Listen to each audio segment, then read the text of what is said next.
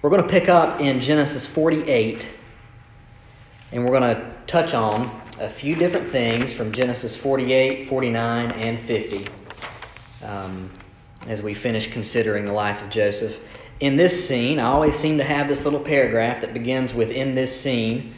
But in this scene of his life, the death of Jacob brings fear in the hearts of Joseph's brothers, right? You can imagine what's happening. Their father is about to die, and they wonder if the death of their father is going to be the permission that Joseph needs to begin to exact his revenge, right? While the cat is away, the mouse will play.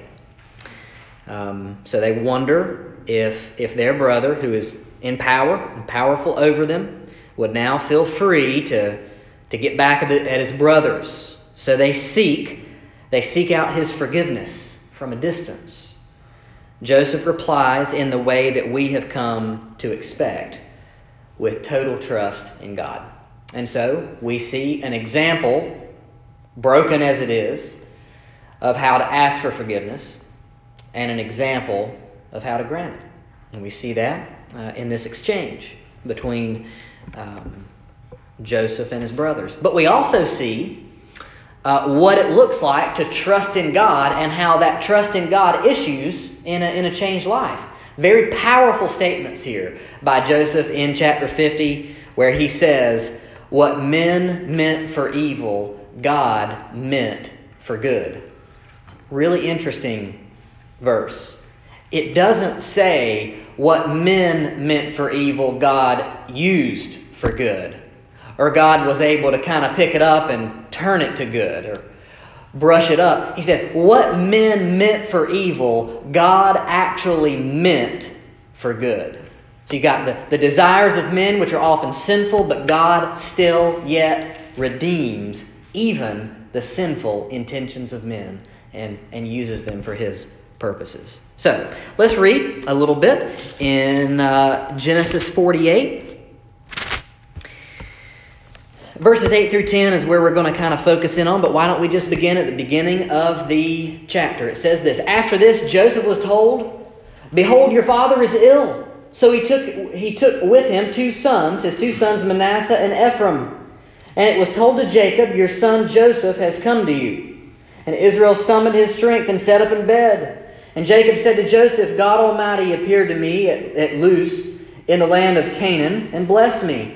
And said to me, Behold, I will make you fruitful and multiply you, and I will make of you a company of peoples, and will give this land to your offspring for you as an everlasting possession. And now your two sons, who were born to you in the land of Egypt, before I came to you in Egypt, are mine. Ephraim and Manasseh shall be mine, and as Reuben and Simeon are.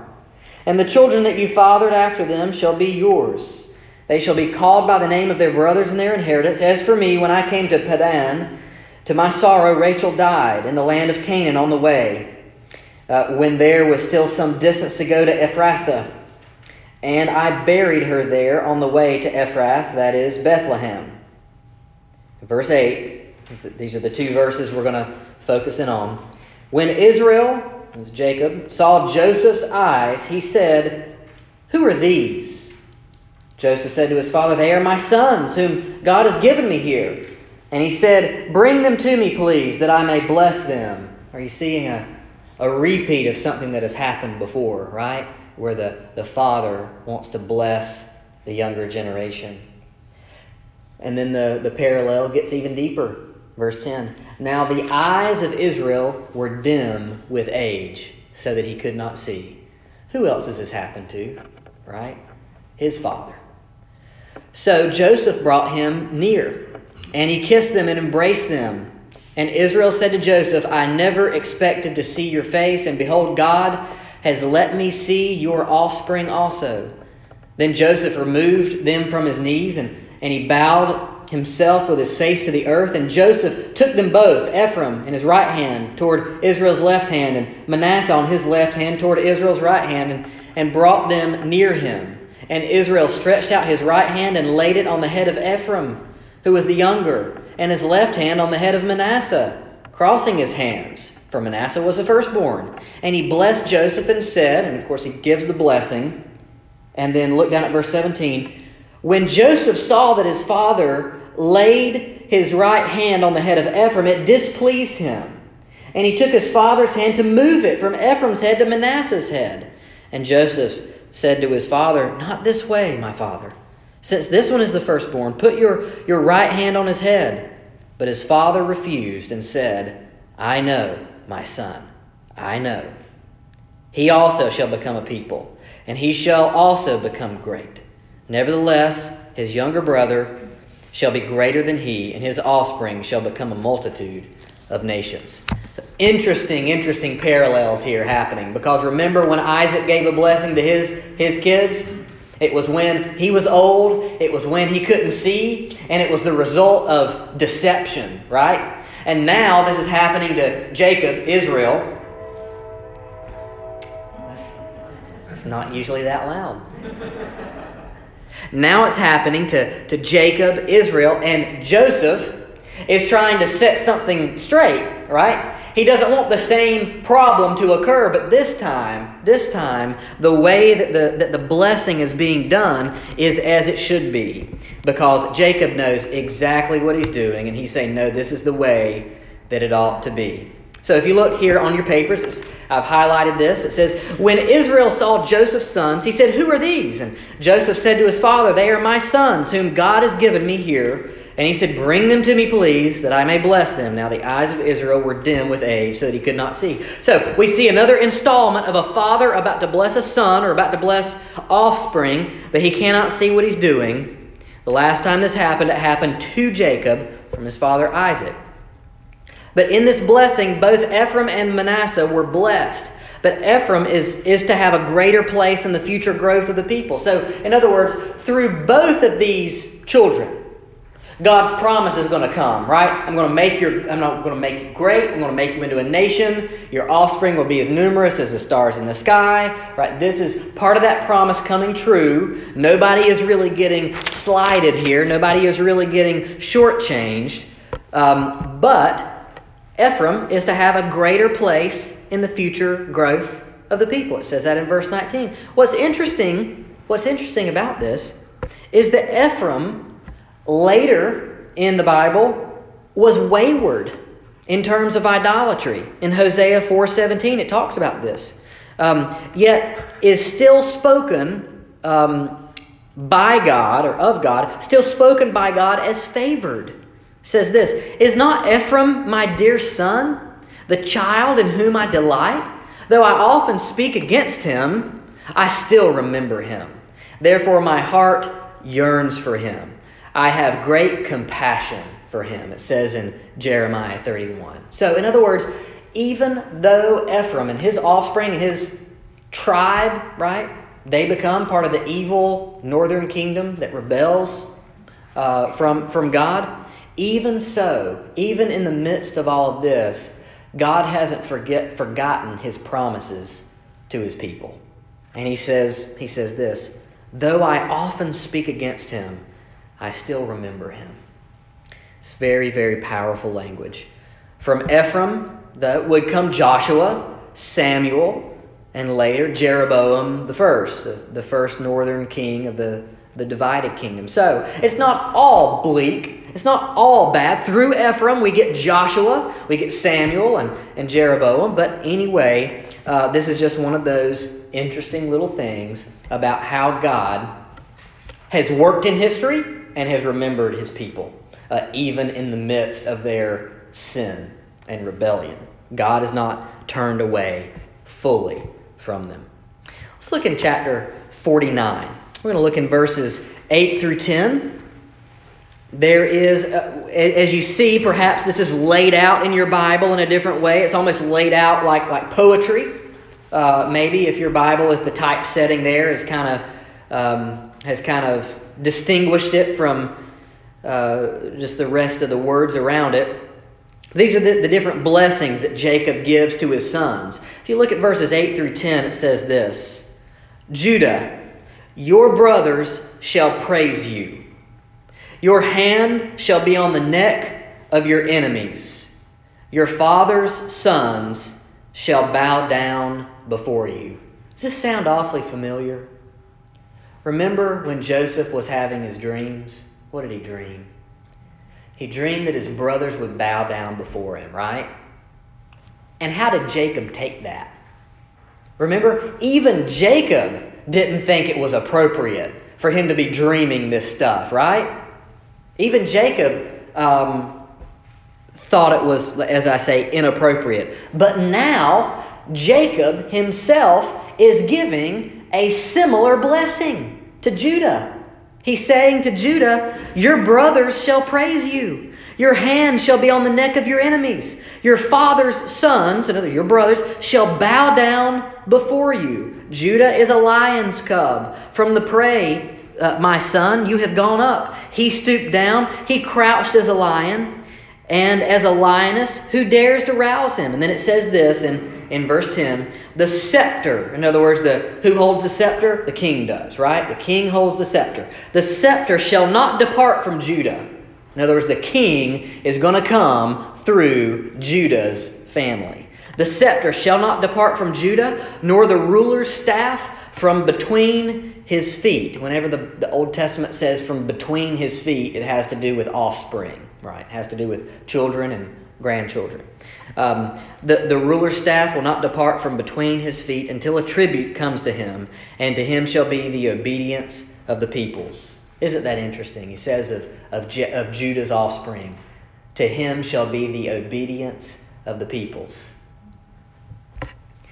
It's interesting here that the very thing, of course, as I say, that Jacob rebuked in Joseph, now Joseph decrees over the life of Judah. Apparently, Jacob has had a change of heart. He now sees the wisdom in what Joseph dreamt. And he's passing it along down to Judah. Some kind of rule is pictured as coming through the line of Judah. We have the benefit, of course, we know now, living on the other side of the New Testament, we can kind of look back and we can read in between the lines what may not have been clear to them in the moment. And that is that this, we can see clearly the full meaning in Jesus Christ, the true and better King, would come through Judah's line, and to him shall be the obedience of the peoples. In other words, every knee will bow, every tongue will confess that Jesus Christ is Lord. This phrase is powerful when we consider who Jesus is and what God says of him later in the New Testament. But now the chapter, or the book is about to close. Genesis is about to close, and there's a little bit of unresolved conflict. There's a little bit of there's a plot hole here that needs to get resolved. My wife and I just finished watching a television series I have on DVD.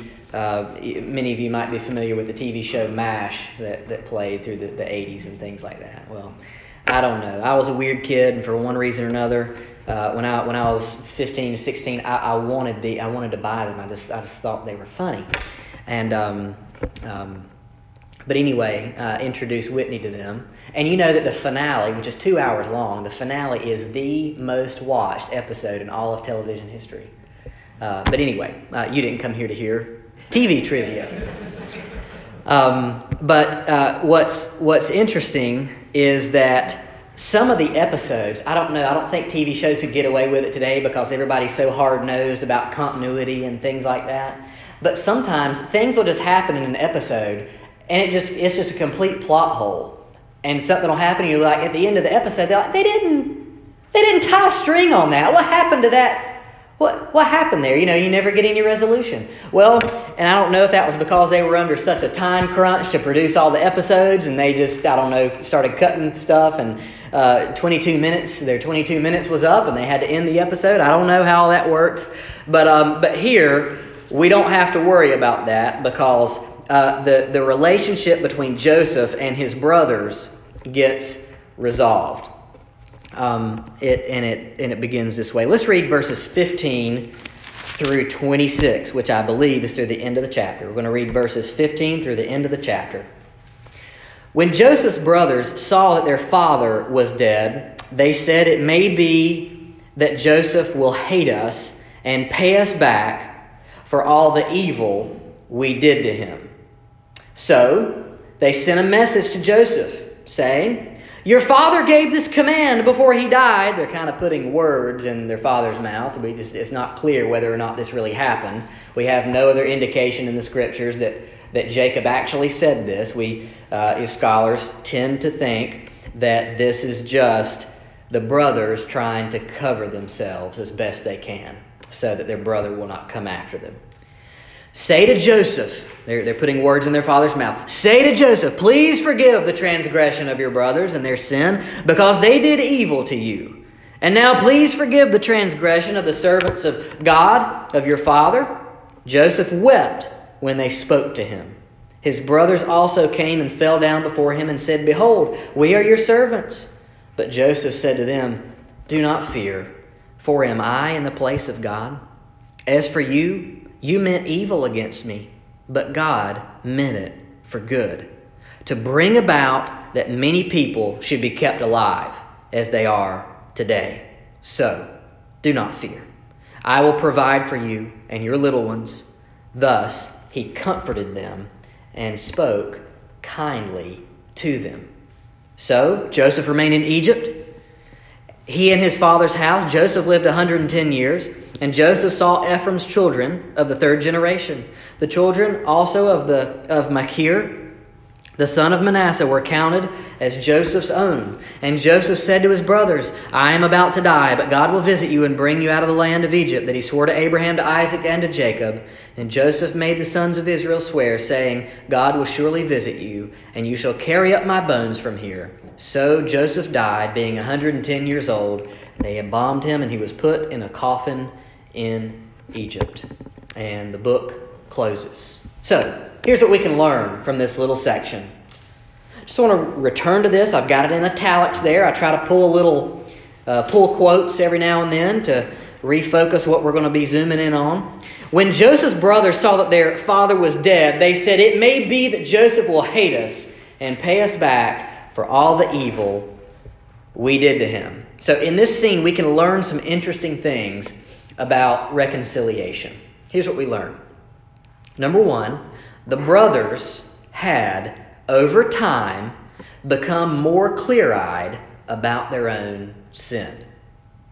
They were able to speak about it fully and honestly. I think this is a work of the Lord, right? In the beginning, first of all, they're trying to cover their tracks. They're trying to do everything that they can to minimize their sin and to whatever, they believe that they're fully justified. Reuben, of course, tries to mitigate the sin, saying, "Well, let's not kill him, let's just sell him into slavery." Right? Just sell him into slavery. And so it's interesting to speak that way. But now, after the passage of years, they're able to use words like evil. They're able to use words like transgression. And they're able to use words like sin. Notice what he says in verse 15. All the evil that we did to him. And then, notice, they're putting words in their father's mouth, but it's interesting to note the words that they're putting in their father's mouth. What are they having their dad say about what happened? Right? They're saying this: "Forgive the transgression of your brothers and their sin, because they did evil to you." 3 words right there. 3 powerful words in one sentence. Transgression, sin, and evil. And again, in verse 17, transgression comes up again. So literally, this is translated the crime of your brothers and their sin. They're even using legal language. They're putting legal words into their father's mouth using the word crime. So, as they put words into their father's mouth, they use strong language. It's unlikely that Jacob knew about the extent of his son's sin against Joseph, right? It's never even mentioned in Scripture that Jacob comes to learn what their brothers did to him. We don't have any knowledge that that conversation ever took place. It's also likely and I've said this, of course, I'm getting ahead of my paper, they're putting words in their father's mouth because of this, because it's never recorded elsewhere in Scripture that their father even knew what had gone on. So, here's how we can apply this. Confessions of sin work best when they are done fully, without qualifications. Ken Sande, in a book called The Peacemaker, phenomenal book, Ken Sande has written a helpful guide for confession, and he named it the 7 A's of confession. He says this: when you confess a sin, do this. Address everyone involved. Avoid things like if, but, or maybe. Admit specifically. Acknowledge the hurt. Accept the consequences. In other words, there's a difference between forgiveness and consequences that arise from sin. So accept the consequences that come from it. Alter your behavior and ask for forgiveness. I would say that one time I was counseling a married couple, and I went through this with them because the husband had wronged his wife in a few different ways. And I think that one of their problems in their relationship between one another was that he kind of skipped the first 6 and went down to the last one, and kind of didn't acknowledge how he had hurt his wife. And didn't understand how there might be consequences that were long-lasting. He had used some language that was qualifying. And so for the first time, after we went through this for a couple weeks, he said, "You know what? I don't think I've ever heard how to ask for forgiveness before now." And so a little progress was made, and we pray for that. But Ken Sande has given us some helpful guides there, and it seems like the brothers of Joseph here have applied some of this. They're no longer qualifying their sin. They're saying strong language. They're using strong words, and helps to move the ball down the field. How does Joseph respond, right? I think forgiveness is an attitude. It's also a transaction, right? It's 2 sides to that coin. Joseph responds in humility. And here's how we can learn how to respond in humility. He can do so because he knows that he isn't God. He understands that he is not in the place of God. And so he can accept, or he can extend forgiveness. Look at verse 19. It says this.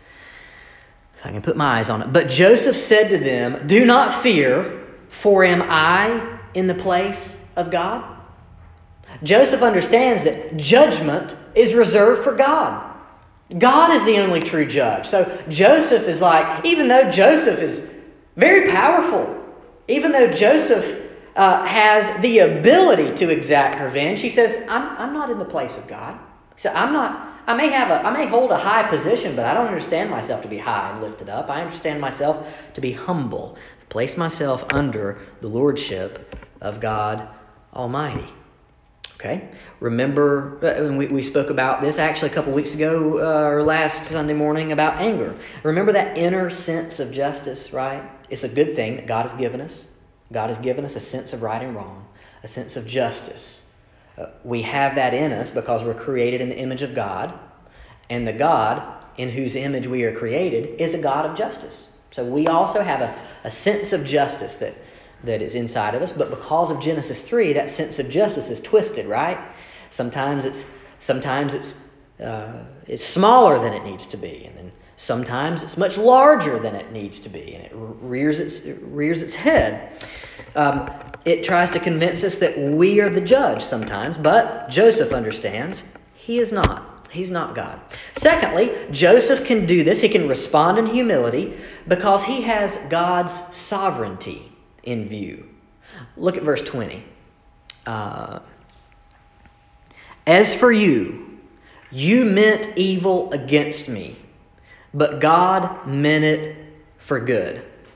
In other words, one of the keys to extending forgiveness is understanding that God intends to use the bad things that people do to you for good.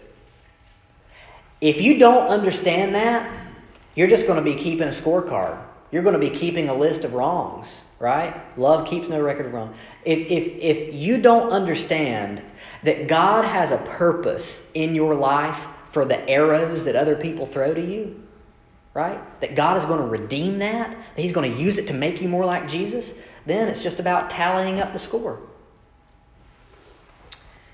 Joseph understands that he really does trust that God can use evil for good ends. And then lastly, he can do so because he has eternity in view. And this is the second part of verse 20. The first part of verse 20 says this: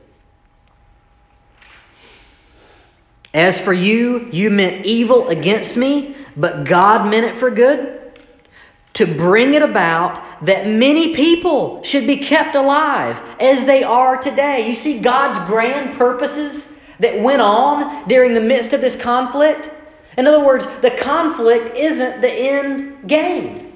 God used it to produce something that would ring through eternity in preserving His people, right? Why was it that God allowed this sin to happen, right? God's not the author of evil. He didn't cause it. But in a sense, He ordained it, right? He was sovereign over the sin, even so. Why did God allow Joseph to be sold into slavery?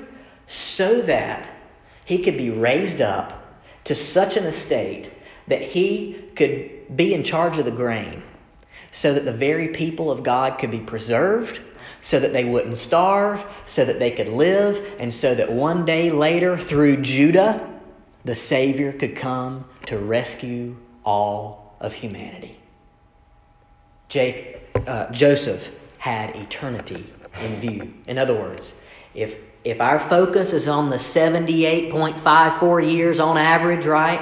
If our focus is on that, we're going to be tallying up the score. We're going to be living for what's right before us here and now. But if our view is toward eternity, we can ask for forgiveness. We can extend forgiveness. We can reconcile. And we can live for the glory of God. Amen? Let's pray. Lord, You're so good to us. You're good to us in that You don't just give us a book full of rules. You give us examples. You give us stories. And we get to look inside the stories and see the times where we have failed. And we get to learn from them. We get to see what it looks like to follow You successfully. We get to see what it looks like to be a God-fearer like Joseph was. And he responded, it seems, at so many points. Of course, he was imperfect, but he responded at so many points like we should. And so, Lord, I pray that we would take a page from Joseph's book, from the book of Joseph's life, apply it to our lives so that we could live in a Christ-honoring way. Lord, as we reflect tonight on the Word of God, I pray that it would be useful to us. I pray that it would be edifying to us. And I pray that we would be able to apply it wisely to the situations that arise in our own lives. I pray this in the name of Jesus, and for His sake, amen.